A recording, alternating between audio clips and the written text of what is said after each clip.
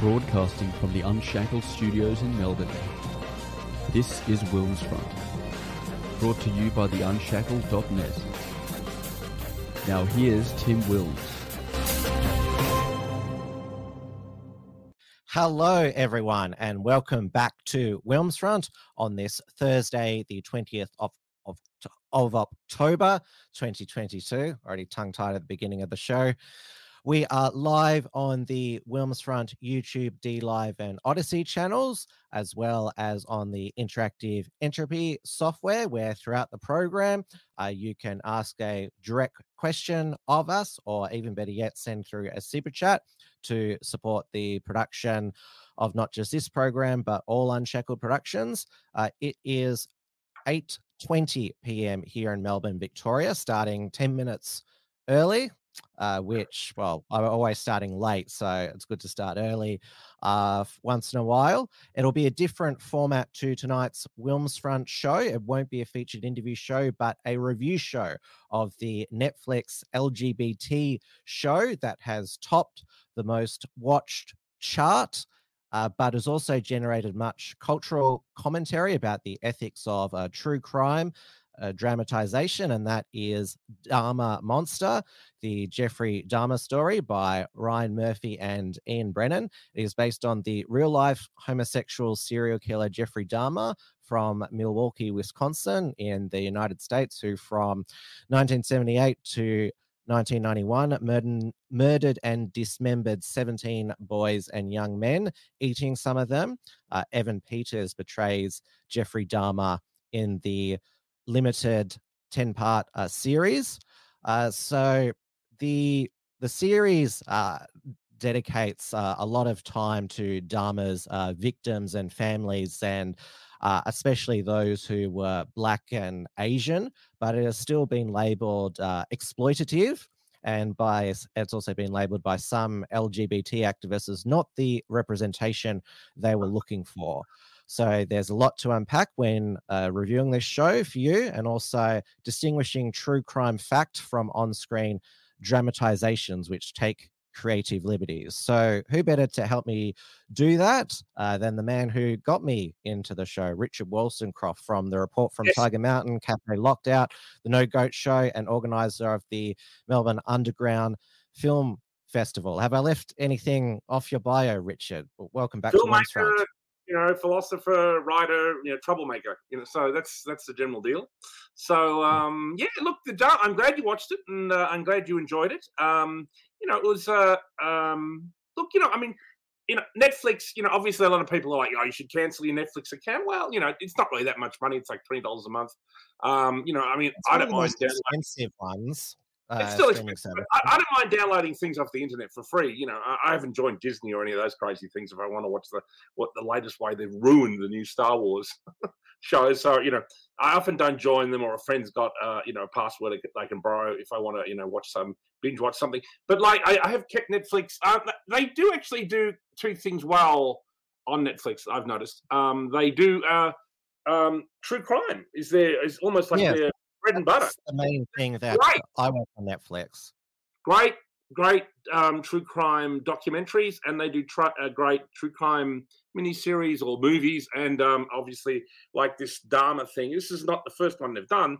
Obviously, they did one on Ted Bundy. That was kind of like Ted Bundy kind of fever for a while. There was the Bundy tapes, and then they did one on John Wayne Gacy, and then there was one on the Night Stalker. So I've always been fascinated by true crime and fascinated by serial killers and that kind of thing. So obviously when the Dahmer thing came along, I thought, well, I'd give it a go. And, when I first saw the trailer, I thought, God, do I really want to watch a series about this poor guy, or this psychopathic gay guy murdering these Black guys in his apartment in Milwaukee? But it kind of like suckers you in a bit, you know what I mean? And there are lots to unpack about it. Look, obviously there's been an outroar from the gay community in relation to it being labelled LGBT. Well, look, I think they got to claim it. You know what I mean? He definitely was a member of the LGBT community. Obviously, it's not the kind of portrayal they would like, but you can't choose. Not everybody is perfect. You know what I mean? the white male community. We got to own John Wayne Gacy. We've got to own, Ted Bundy. I mean, John Wayne Gacy was, despite his well, denials, he actually probably a member of the LGBT community himself. So there you go. Yeah. So, but I mean, they're not a whole stack of gay serial killers. They're probably pretty rare. There has been a number, especially during the 70s, 80s in the United States. I've got the list here. So yeah. Jeffrey Dahmer, he 17 men and boys he murdered. John Wayne Gacy, who in Chicago, Illinois, murdered 33 men and boys. Very close to Milwaukee too, Chicago. So it's not a good area to have grown up in the 70s and 80s. Yeah. If you're a gay man. Over in the UK, Dennis Nielsen, which is also a Netflix movie on 12. That was good too. They did a good documentary and they did a show with the guy who played Doctor Who. What was that name of the actor? I can't remember. Was it Matt Smith? No, it was the other one. It was I can't remember his name. Anyway, the guy from Doctor Who played Dennis Nielsen. So it was interesting. Go ahead. And there's the lesbian serial killer who actually murdered straight men, Eileen Warhorse, who murdered. Yep. Charlize Theron did a good job with her and won an Academy Award. I thought that was good. So, but there's still not a stack. There's still, you can count them on one hand, the major ones anyway. But obviously, I think serial killing kind of, was rampant it kind of really became a thing in the 60s. And then 70s, that was definitely the decade of the serial killer. And then it obviously carried through to the 80s and 90s. And then the last 22 years, obviously there've been the odd one, and there's been some that have been active for many years, like BTK or whatever. He was operational in the 70s and 80s and stuff, and they caught him in the last 20 years. But it hasn't been quite as many serial killers, or at least maybe they're, not giving them the news. I mean, but I don't think there are. They're the golden age of serial killing was the 70s and 80s, I'd say, with a bit of a hangover into the 90s. And Jeffrey Dahmer, I think, can come at the tail end of that, don't you think? Well, but the reason why serial killers were in their prime during those times, the Zodiac Killer never caught in the late 60s and early 70s, because it was the pre-DNA era. And also because there was the development of the interstate highway system. This was before the age of CCTV everywhere, number plate recognition. So, and it was also the hippie era, and so missing boys and girls were written off as runaways. I mean, that's how. Particularly John Wayne Gacy and the Candyman killer, John Crawl in Dallas in the early 70s. The local police just wrote them off as runaways, and so never thought that there were these serial killers who were taking them off the street and terrifically sexually assaulting and murdering them. Mm-hmm. Well, it was a strange time. I mean, there's probably a few doctoral theses that could be written as to why, like the late 60s through to the early 90s is like the kind of like a period where there would seem to be a lot of serial killer type activity. Obviously, it still goes on. It went on before. It went on. It's gone on after, but it seems about something like that historical window. I mean, there are lots of interesting theories. If you want to go down the Alex Jones conspiracy theory, there's been some. I mean, if you watch another good TV show that was on Netflix, is the Unabomber, and I haven't watched that. He was He was a terrorist more rather than a killer. No, he definitely had political motivation and everything. But he's someone who's very interesting, and it seemed like he went through some kind of almost maybe MK Ultra kind of training, and I think it's interesting to have looked into the past of some of these people, because Dahmer was in the military, and there are a lot of interesting weird connections. There's another show on Netflix about serial killers called Sons of Sam. Everyone knows the Son of Sam cases in New York, and everyone blames it all on David Berkowitz. But there was long been a theory that it was more than one person, that there was a whole group of people, and that they were like a satanic cult. But people say it's like satanic panic or whatever. But like, no, I think there's some actual real evidence there that it was more than one person, and whoever else it was never prosecuted or even pursued. So look that out. It's called Sons of Sam. It's on Netflix. Yeah, that's as well. also on Netflix. Yeah, that's great. And it's based on a book by Maury Terry called The Ultimate Evil, which actually links the Son of Sam killers to the Manson murders. So again, I've always had a kind of conspiratorial belief that at least some serial killers are connected to each other, whether it be through some kind of MK Ultra thing or whether it be through some kind of satanic thing. Obviously, not all of them, but it's an interesting line of inquiry if you are conspiratorially minded, like we are here. I recently watched. It's on Investigation Discovery. So in Australia, it's on Foxtel and Binge.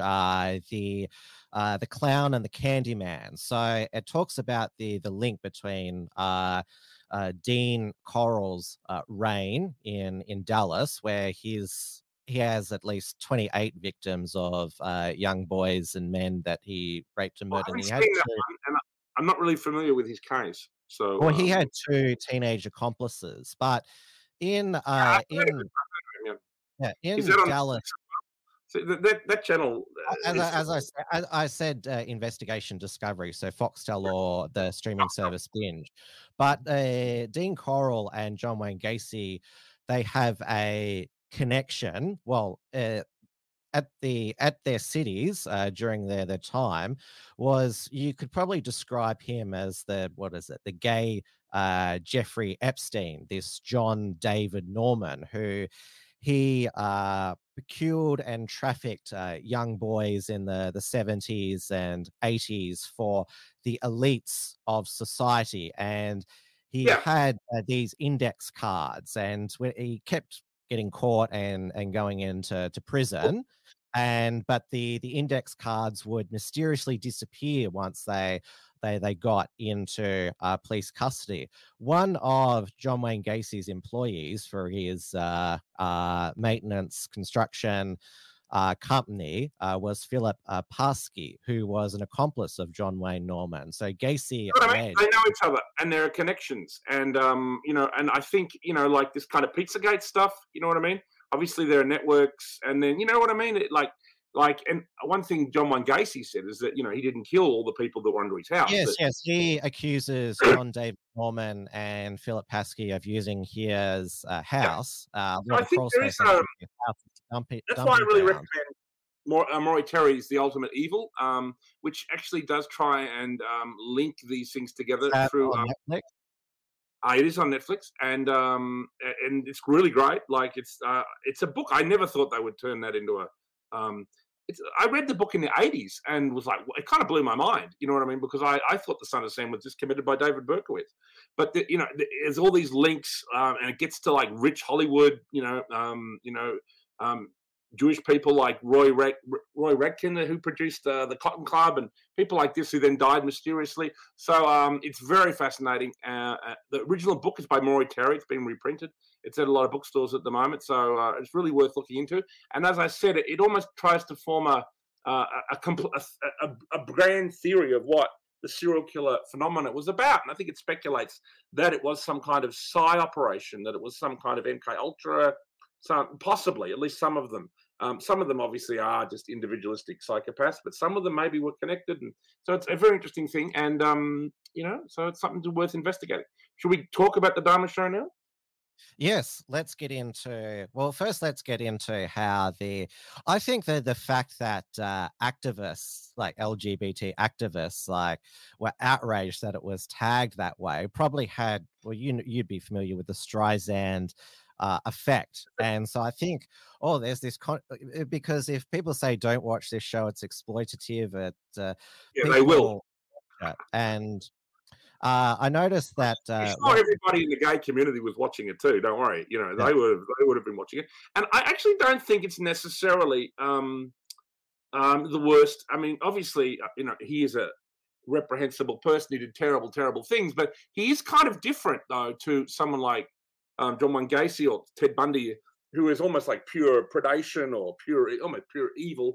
Whereas there's something about Jeffrey Dahmer that's kind of, clearly he was mentally ill, and he was this kind of awful sense of loneliness that he wanted to keep, these people here in some sense. And there's a kind of awful psychology of, you almost feel sorry for the guy. You know what I mean?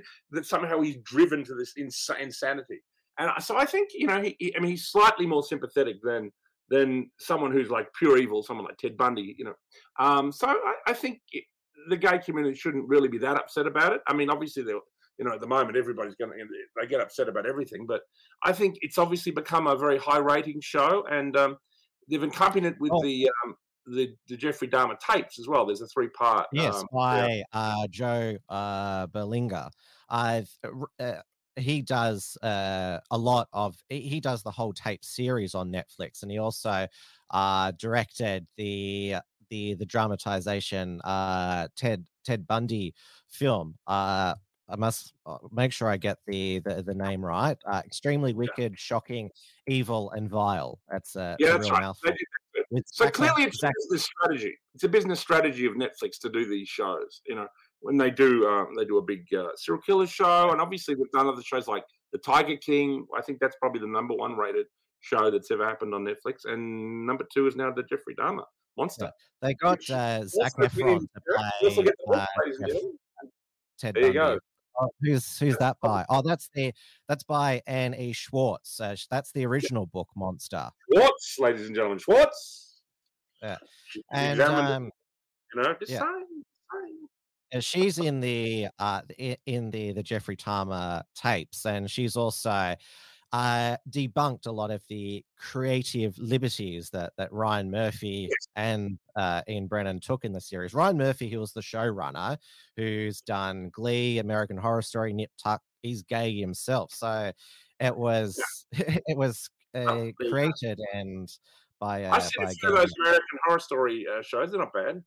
But and Evan Peters has been in the guy who played Dahmer. I mean, if there was, I guess there's the Emmys, but he really did an amazing job in a very, very tough part, because it's one of the reasons I first didn't really want to watch it, because it was going to be very claustrophobic in that apartment, and obviously that's part of it. That's the first couple episodes are very claustrophobic, but the first episode broadens out, but you get a bigger picture, and I think it's interesting, and he's kind of obsessed with the film Exorcist 3. I don't know if you've ever seen that film. It's directed by William Peter Blatty, and it's a show that deals with Satanism, like at a kind of level, like what I was talking about before with Sons of Sam, and it's a great film. There was Exorcist 1, written by William Peter Blatty and directed by William Friedkin, and then there was Exorcist 2, made by John Borman, that had nothing to do with the previous film. But then they made Exorcist 3, and so that is actually connected. So I highly recommend people see that. And it does have a palpable sense of evil, that film. And, one thing people don't discuss in relation to Dahmer is to what extent maybe he had some satanic or was being possessed when he did these things, that brings almost a kind of theological, metaphysical dimension to it. I think he was suffering from demonic possession, during his acts, and the show touches on that, but no one really talks about it, because it's the kind of thing that makes people uncomfortable, because obviously when you acknowledge things like demonic possession are real, Christianity becomes real, God is real, the devil is real, all this kind of stuff. People don't like to talk about that stuff these days. Well, it's contrary to what is portrayed in the series. He did go to church with his grandmother, because he was about 8 years was living with his grandmother. Yeah, but he was also murdering people at the same time. Yes. That was kind of almost funny, the way he was kind of like murdering people in grandma's basement. It was like, God almighty, this guy, And she demanded he move out because of all the men that he was bringing back. Yeah, he's clearly a repulsive character in many ways, but the performance of Evan Peters, I think, made him human and tried to bring out, he didn't seem to suffer any major trauma as a child, outside of the fact that his parents were, they hated each other, and he was left alone a lot. And obviously, he was a kid who shouldn't have been left alone because, and then his father taught him like taxidermy, which is clearly another mistake, which obviously got him interested in cutting things up and, got him used to, Yeah. In that, like the 60s, which he was a young child, it wasn't yet a entrenched there wasn't this entrenched alarm that young boys who mutilate dissect animals will grow up to be serial killers. Like if your child does that today, be very alarmed. Well, I think that obviously that is actually a sign, and I think his father kind of encouraged him to take this up. But I mean, look, well, he was a chemist, Lionel, his father. He could have had connections to the intelligence community. This is his book, by the way, A Father's Story, which I got, which is I haven't read it yet. I've read about a chapter of it, so it's worth a look. Did he create Jeffrey Dahmer as a kind of MK Ultra experiment? I don't know. I just think he probably had a lonely son. He was away a lot. So, and then when he did connect with his son, I think maybe he thought this, he could be a scientist or he could, get into medicine. I imagine he was just doing it in a good-naturedly way. And then obviously it became an unhealthy obsession for Dahmer. So he had a younger brother, Jeffrey. I never hear anything about him. I think he turned out normal. Yeah, he's normal. Like I would have liked to have seen, because it mainly focuses on his father Lionel and his mother who is where are we? That crazy bitch. Yeah, and his stepmother, Sharon Dahmer. So Richard Jenkins plays Lionel Dahmer, who's the father and stepbrothers. So he plays the stepfather did a good job. I've seen him in a lot of shows before, and he did a very good job. And it is a high quality show. And as I said, the first two episodes are a bit gruesome and a bit hard to watch. But then if you hang in there, it's worth it. It is a pretty well made show. And Molly Ringwald, she plays Sherry Dahmer, and like it's good to see Molly Ringwald. Molly Ringwald? Yeah, it was. Like it's good. I didn't even recognize her. The teen queen from the 80s. Like it was good to see her in something major. I mean, she's old now. Yeah, obviously, and I didn't recognize it. So well, good on Molly Ringwald. I used to love her in the 80s. So and obviously, there's a kind of 80s and 90s kind of connection here. So it's quite appropriate to have her back. And look, another thing that's in the show is I guess what you call the woke stuff. The fact that Dahmer, a lot of Dahmer's victims, this is probably one of the reasons the LGBT community doesn't like it, because a lot of his victims were, young black men, that he picked up in the gay scene in Milwaukee. And, was Jeffrey Dahmer a racist? I guess you could say, you could say that he had sexually racial preferences, though. Yes, technically he liked black people, right? Because he was sexually attracted. Yeah, many of his victims was to murder them, so it's probably were white as well. Like his first victim, Stephen Hicks, was a 18-year-old hitchhiker who he picked up because he was attracted to the fact that he was him with a dumbbell and strangled him to death. He was missing for 13 years. How come there was nothing about because his parents, they hired a private investigator. How come there was no focus on this family, the Hicks family, who'd lost, their missing son for 13 years? Yeah, well, I think, there's something interesting about the Dahmer case. As I said, he seems to have come from a place, his motivation, was a kind of loneliness or something. You know what I mean? That kind of makes him a kind of more tragic figure than many of the more brutal, purely predatory serial killers. And I think, he committed that first murder, and then he didn't do it for a long time, almost 10 years, I think. And until he was in his late 20s, because obviously he regretted it, and he did have at least some sense of morality. The tapes. I mean, he was a classic. He was a classic psychopath, though.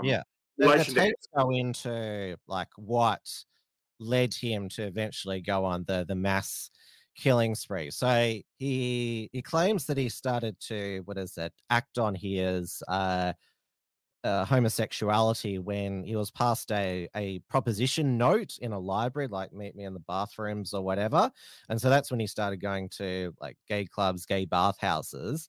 But he didn't want, what is it? He realized he didn't want them to leave. He wanted absolute control. And so that's when he drugged them in the gay bathhouses and eventually got banned because one had to get an ambulance called. And then it just escalated from there, that he like to have them around forever. He dismembered them. He kept one of them, the genitals and the head, and then it got to the stage where I think it's pretty clear. I mean, obviously they had a mental. The defense tried to do a mental what's the word I'm looking for? Insane. Yeah, I mean, he was insane. I think I don't know how they didn't get an insane defense with all the things that he'd done. I mean, how could you find anyone who is more insane than the things he was doing? If you listen to the tapes, he just comes across as normal. But because because eventually the bodies decomposed and so they weren't really with him anymore. That's when he decided he was going to be some sort of mad scientist and create zombies. Yes. And that's what he tried to do most tragically with that 14-year-old Lao boy, Konarak Sinner Pomphone, who's actually played by a 20-year-old Filipino actor, Kieran. He was basically performing kind of homemade lobotomies on people. Injecting acid. Horrible, insane, absolutely.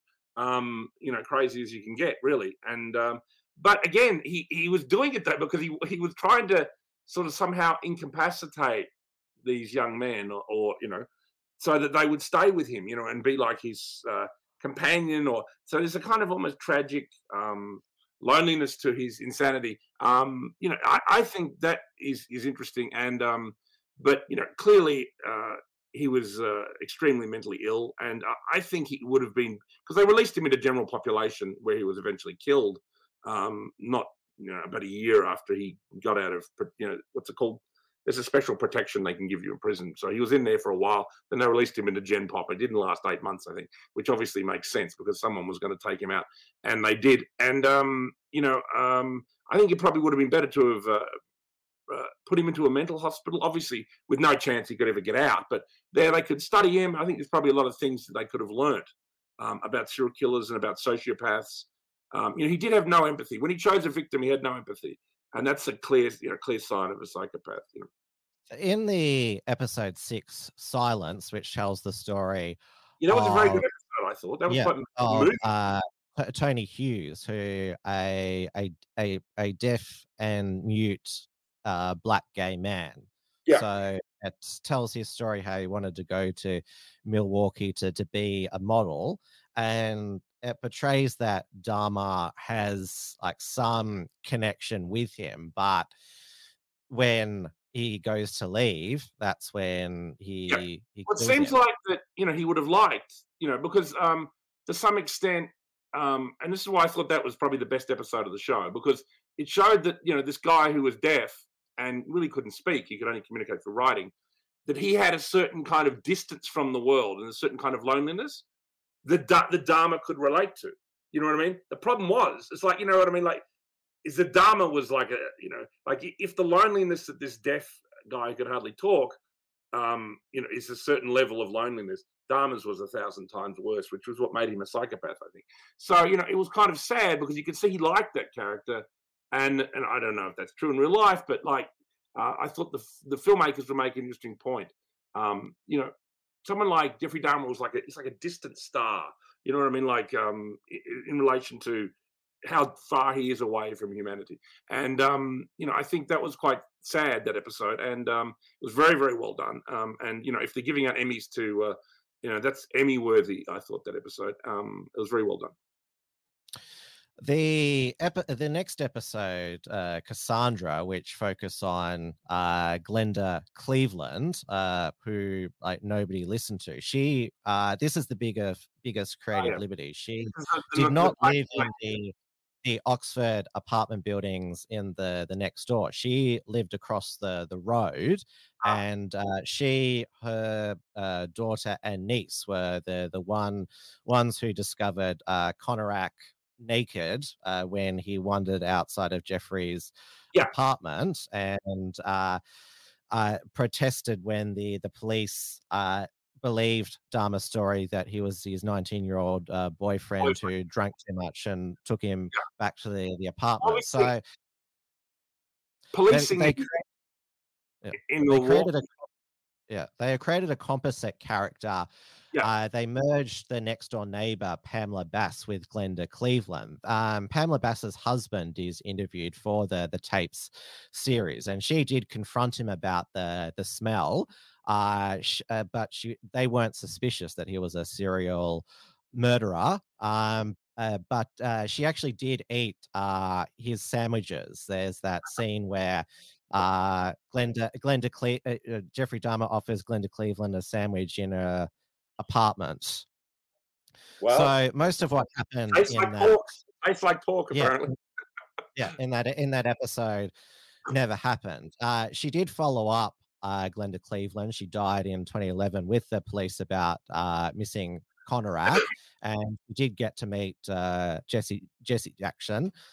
She was given an award. Those two police officers who returned Conorak, John Balkeritz and Joseph Gabrish, who were reinstated, they weren't given a police association award. That was made up.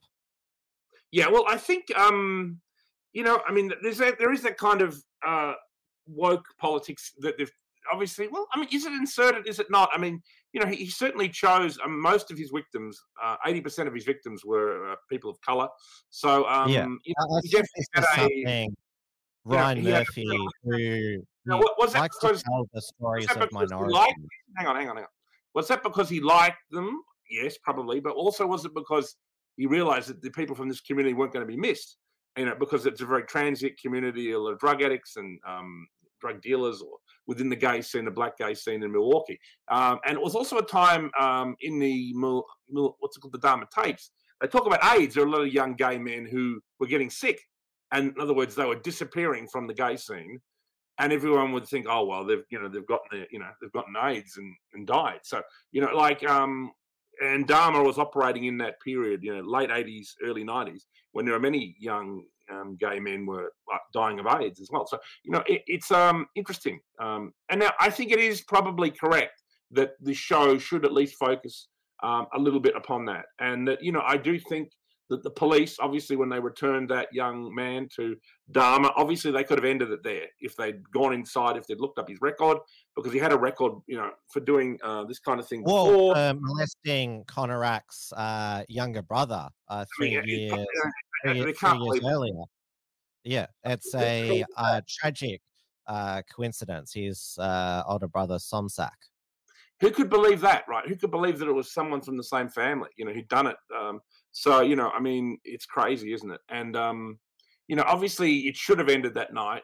The police should have followed things up. But, I mean, maybe the cops had a long day. Maybe they were like, oh. This, and I mean, what do you, like, is that like, that probably was a situation they'd never faced before, like a young naked man outside, and then this other man comes and says, oh, he's my boyfriend, and like they're sort of like, what can we do? And obviously they believed he was an adult when he was only 14, but it is hard to tell with Southeast Asian men their age. As I mentioned, he's played by a 19-year-old Filipino. So this is Kieran on Instagram here that don't worry, y'all, he's a nice guy. Does look like the real person, that he portrays. So, I imagine the police just didn't want to get involved, you know what I mean? And I think because they probably did have a general dislike of the gay community in Milwaukee, so they're like, Yeah. And It was legal, like when Dahmer was killing homosexuality. Like sodomy laws were in place in a lot of US states. The reason why we should mention Dahmer was sentenced to life in prison, not the death penalty like John Wayne Gacy, because Wisconsin hasn't had the death penalty since 1848. They didn't even want to bring it back to fry they're almost Dahmer. Canadians up there. They're almost Canadians. So they're very, very liberal, you know. But Wisconsin was a Trump state until they rigged it in 2020.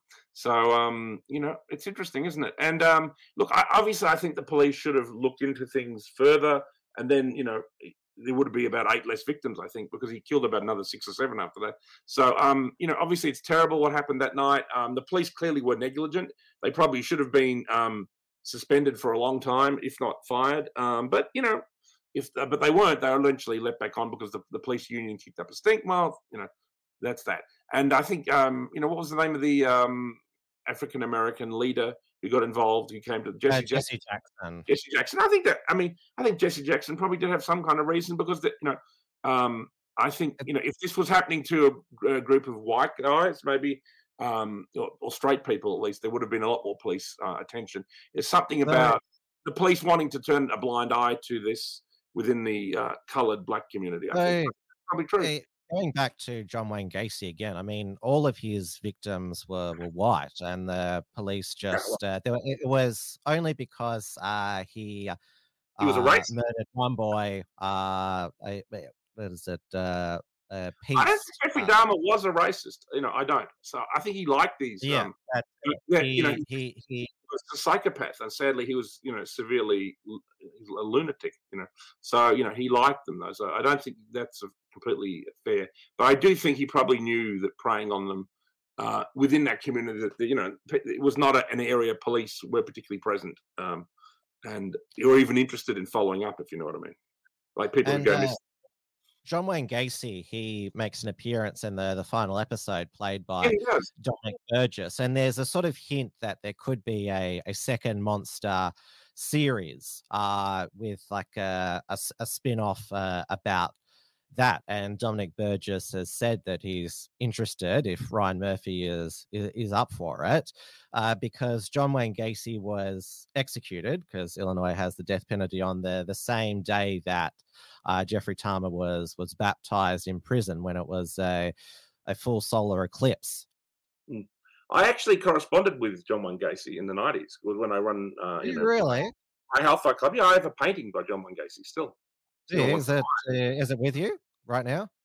It's downstairs. I should have brought it up. It's one of the clown ones. You know, I bought it from a place called Hill City, and actually, I'm keen to actually sell it because I'm sick of fucking having that thing in my house, to be honest. And but I think it's quite valuable these days. And so yeah, I had an interest in serial killers. So he was obviously still alive. So I wrote to him, and I found out I knew someone was selling his paintings in Australia. So I wrote to him to find out. And I have a couple of letters somewhere, and then obviously I bought one of his paintings. I actually bought 2, but another one ended up at a friend's house, and then you know, I don't know what happened. You know, they never gave it back to me, and then when I tried to hunt them down, it vanished. So I've lost one of them, but I still have one left. And yes, you know, and they're quite rare because someone actually bought a lot of the John Wayne Gacy paintings, like a rich guy. He bought them all and then burned them. You know, to destroy them. And there was this is also similar to the businessman in Dahmer who buys to destroy it and donates it to the families. You know, and I guess this was we'll move on to sort of the controversy around true crime docos and dramatizations. I've always been fascinated by these kind of dark topics because so have I. I've always been interested in the idea of evil, and I know there are a lot of people in the new right, the alt-right, or whatever, in the right-wing community that don't want to watch this series. And you know, to be honest, I don't blame them. You know, in many ways, because I think it's just wallowing in degeneracy, and that is there's an element of truth to that. You know, the show has a terrible negative energy. I mean, I've seen a lot of these kind of shows, you know, and I watch them when they come on Netflix. I actually had a nightmare for like 2 nights. I was at Jeffrey Dahmer's house or something like that. I'll tell you, it takes a lot to. I don't I have had a those. nightmare because Yeah. I binge watched it in about a week, right? So I watched 10 hours of this rubbish in like what 3 or 4 days. So obviously it got into my head, and someone else spoke. Someone else within the alt right, new right community said, no, they're not going to watch it. This is like the show itself is a kind of negative psyop. That it's pouring this negative energy onto people through Netflix, which is obviously has done this kind of thing before. And I don't necessarily 100% agree with that perspective, obviously, No. but but I do think it's an interesting critique, and I always value the opinions of other people on the right, and blah blah blah, and I don't mind contemplating them, and etc. etc. So I thought I'd share what they said because it did make me think. Well, maybe got a point there. I mean, why does it? I mean, it's incredible, really, that this. Think about Netflix. It's like it's the biggest streaming network show in the world, and this is the #2 show they've ever had after what's Tiger King, which is crazy. It's as well. It wasn't as crazy Also as this. about a homosexual who, well, he wanted to kill a Homosexual. woman. Yeah, he was sort of a criminal, and he's in jail, right? So obviously this kind of flamboyant craziness hits a rings a bell at Netflix. And obviously, I mean, look, it is a well done show, but it is unusual that this is the #2 because they've had a lot of shows on Netflix. They've had thousands upon thousands of shows, and this is the #2 show of all time. Incredible. For me, the reason why I watch a lot of Netflix true crime, whether it be docos or dramatizations, is because it's the eternal question: why? Like, what drives a person to do that? How are they so like cold and calculating that they can do these horrific things and get away with it? And the thing which disgusts me about Dahmer, the fact that he disemboweled them, like he had that big drum with rotting flesh, and obviously he like kept some of them in the freezer, and like there's the one scene where in the fry pan he's cooking some of the flesh and eating it. Like well, this is the thing. It's the act of killing itself is that's enough to make him a monster, but it's what he does after. Well, he was making zombies. He was cannibal. I mean, this is around the same time as the whole Hannibal Lecter thing. The Silence of the Lambs. Oh, yeah, it was released just before Dahmer. So, he was like the real life Hannibal Lecter. I mean, it was it's incredibly disturbing, and obviously he was completely nuts. You know what I mean? And as I said, I find it extraordinary that the jury didn't find him. I mean, I guess it's like that question of like, was he? I think the people of Milwaukee really wanted to lock him up forever. You know what I mean? And that if they put him in a mental hospital, if you put anyone in a mental hospital, there's the chance that they'll get out one day. So I mean, obviously the town was like, we're not having that. So I mean, that's fair enough, But like, I think if they could have somehow put him in a mental hospital where he has no chance of ever getting out, and then studied him, I think that could have borne fruit in relation to understanding the psychopaths and understanding this kind of evil. Because I do think it's important to study evil if you wish to defeat it, and understanding the psychology of these aberrant figures. Though one should not overly wallow in them, I think, and that's what's been going on. I mean, like incredible. They've got the 10-hour show, then you've got the 3 hours of the tapes. It's like Jeffrey Dahmer month, It's yeah, and if you want to go back in time, there's the 2002 Dahmer film.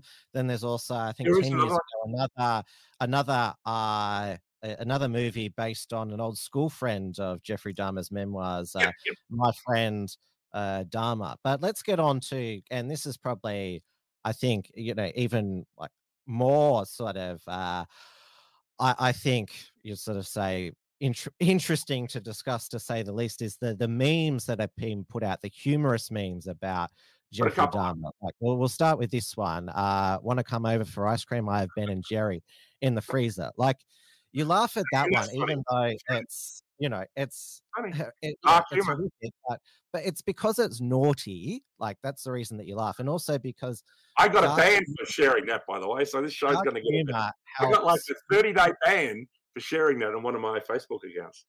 Dark humor helps people cope with the whole. I agree. I don't know why they're banning it. If they're going to put that show on Netflix, obviously it's something it's in the cultural network nexus, and you should be able to share jokes and things about it on Facebook. I mean, obviously they're banning people left, right, and center. I mean, not everybody. I see people constantly sharing those, and they never get banned. I share it once, I get 30 days. So So this post by Anita's Hall of Social Justice and Intersectional Feminism at the University of California, Berkeley. I recommend you follow this Facebook page, just like you should follow Dr. Anne Lesby on Twitter. So she writes, I'm not saying his dating practices were acceptable. However, he was part of the neurodiverse and LGBTIQA++ communities, which mean Netflix had to trend carefully. In case you don't know, Jeff was neurodiverse gay male who's an early adopter of interracial dating with a fondness for men of a darker hue. He also... I get the idea. You don't need to read it all. I get the idea. Yeah. I get the idea. So, I mean, look, as I said, personally, I think that the gay community shouldn't have a problem with it because it's really something that doesn't happen very often. And obviously they should, like with any community, they should wish to understand the people of that community who make mistakes and go horribly wrong, like obviously Jeffrey Dahmer did. So I don't think it's a problem for the gay community to understand it. There's been a big stuff. But I just want to talk about some of the other shows that I've been on at the moment. I just want to finish off with because I can only stay on about another 5 minutes, mate. I got to go. Yeah, I'll just play this. So the actor who plays Konorak, Kieran Tamadok, he dances to Katy Perry's Dark Horse, which has this line. I call her karma. She eats your heart out like Jeffrey Dahmer. Be careful, try not to lead her on. Shorty heart is on steroids. So there you go. So people are going to be doing what's it called, TikTok videos to Jeffrey Dahmer. I mean, he's become bigger Katy than Perry, Kesha, and Eminem have referenced Jeffrey Dahmer in their songs, and they're being asked to retrospectively apologize. Only a matter of time, ladies and gentlemen, until there's the Disney musical. I mean, I wouldn't even be surprised. They turned American Psycho into a musical, so why wouldn't they turn Jeffrey Dahmer into one? Crazy. What a world. Yes, out of control degeneracy, ladies and gentlemen. That's exactly what's going on.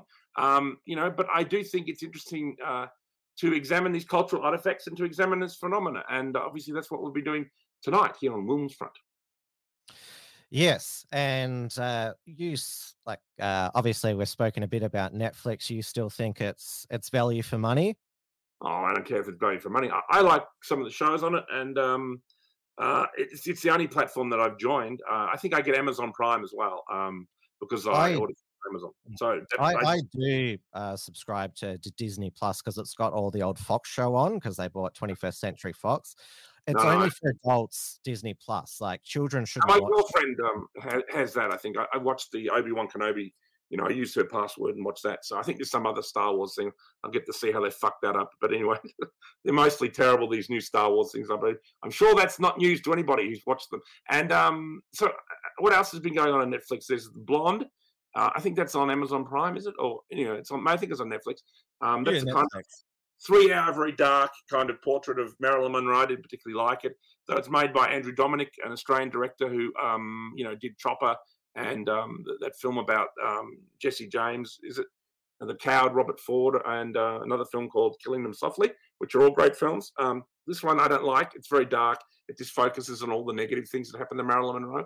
And I'm watching season 5 of The Handmaid's Tale that started up, which I quite like. For some reason, a lot of men don't like this show, but I really like it because it's set in some fascist kind of America. It's like America if the people from QAnon had taken over. You know what I mean? Like they've had a coup and they've kicked all the liberals and it's some fascist state and everyone's gone up into Canada like they said they would if Donald Trump won. And I find it hilarious. And it's got this great couple, the Waterfords. One of them is a commander who was like one of the founding commanders of Gilead. And then his wife, Serena Joy, she's completely nuts as well. Good fun. And it's a good show. And I highly recommend it to people from the New Right. And what else is there? What else was I going to mention to you? There's some other show. The Watcher, The Strangler. Oh, yeah. I started watching a bit of that, watching The Watcher. Didn't really like it that much. That lost my interest. And what else? Oh, yeah, there's a show called The Stranger, which is brilliant. The Stranger, that I just watched last night. I thought, well, I'll watch half an hour. It was like late. It was like 11:30. I'll just watch half an hour and watch the rest tomorrow night. And it was so good. After half an hour, I had to sit and watch the whole fucking 2 hours. So I was up to about 1 o'clock watching that last night. And but that that was on at the Melbourne International Film Festival this year. And it is a very, very good film, Australian film starring Joel Edgerton. And just check it out. We can discuss it. And it's really actually nice tonight talking movies and stuff. So maybe we shouldn't always talk about serial killers, crazy serial killers. But like, let's, maybe we should do this once a month, talk about movies, culture. And I think because that's good to have that kind of discussion within the right-wing community. And you want to put up the poster for the Melbourne Underground Film Festival coming up? Have you got that somewhere? Oh, yeah, definitely. I made sure to download it. So was it back? It was back in person last year at the end of. No, we did it online last year because at the end of the year we were in lockdown at the end of last year, so we did it online last year, but we're back in person. So come along, go to muff.com.au. You'll see this post. You'll get all the details. Join the group on Facebook and come along. We're going to be playing lots of. I think we're going to get My Son Hunter. We're going to get 2,000 Mules. I'm playing a whole bunch of conspiracy kind of documentaries. There's new Australian films and lots of interesting things happening. So I'm just putting the program together at the moment. It'll be up online around November 3rd. That's about 2 weeks away, 3 weeks away. Yeah. Oh, I was going to mention Mark Collette's Patriotic Weekly Review. They occasionally do film reviews as well as an aside from activism. So yeah, it's certainly something we should do again. And also with just what I was saying, with Halloween around the corner, people are being warned not to dress as Jeffrey Dahmer for Halloween. Let's say this at the Unshackled here tonight. This is what you got to dress up as. I think you got to dress up as Jeffrey Dahmer. This is the year of Jeffrey Dahmer costumes, ladies and gentlemen. Get out there and scare the living shit out of your neighbours, and it'll be hilarious. So I think it's funny, and why not? Eh? What do you think, Tim? Well, I don't have the right glasses for. I don't really celebrate Halloween anyway, but like if you're into that kind of thing, Jeffrey Dahmer is a good costume. So there you go, mate. Right, if you want to be tasteful, there's plenty of fictional serial killers like Freddy Krueger and Michael Myers. So, or you can just read some of these books. This one I had before, which I dug out from my serial killer section, and then I got these other two online. So worth a look, ladies and gentlemen, if you want to Dahmer out further after with your library and Netflix watch history is basically how to be a serial killer. Well, I'm interested in a lot of different kinds of things. I have a degree in philosophy, so I read a lot of philosophy as well, which is actually one of the reasons I'm interested in things like serial killers, because I think the problem of evil is a big problem. That's one of the major problems I think philosophy and also politics needs to solve. Yeah, I mean, we have talking about evil serial killers as our leaders, but they get other people to do. Well, this is right. As someone pointed out recently. Alex Jones told a lie, or he might have thought it was real at the time, but he told an untruth and then got sued for $1 billion. And then but no one died. And yet someone like Dick Cheney said there were weapons of mass destruction in Iraq, which there weren't, and that killed over 1 million people. And he hasn't been fined so much as one Zach, ladies and gentlemen. So that's a good way to end the show this evening. Tim's going to be on Cafe Lockdown tomorrow with Michael Gray Griffith. So check that out. And I'll put the link on my channels, 9 a.m. Australian Daylight Savings Time, so very early in the morning.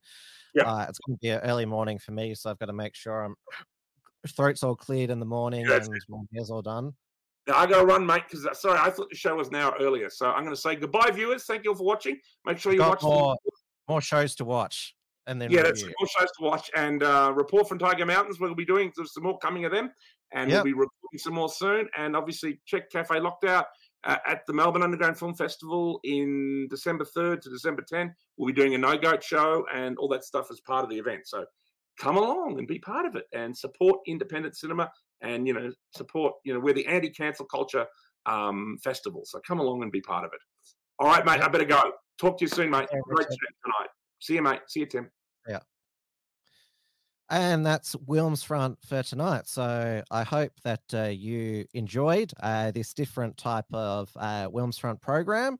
And let me know if you'd like us to do more review shows in the future, and what type of content you'd like us to review, because there's certainly, like, obviously Hollywood is very political. There's lots of subliminal messages in a lot of the movies and television that's put out. So if you join the Unshackled Telegram discussion or my own Wilmsfront discussion, you can suggest there.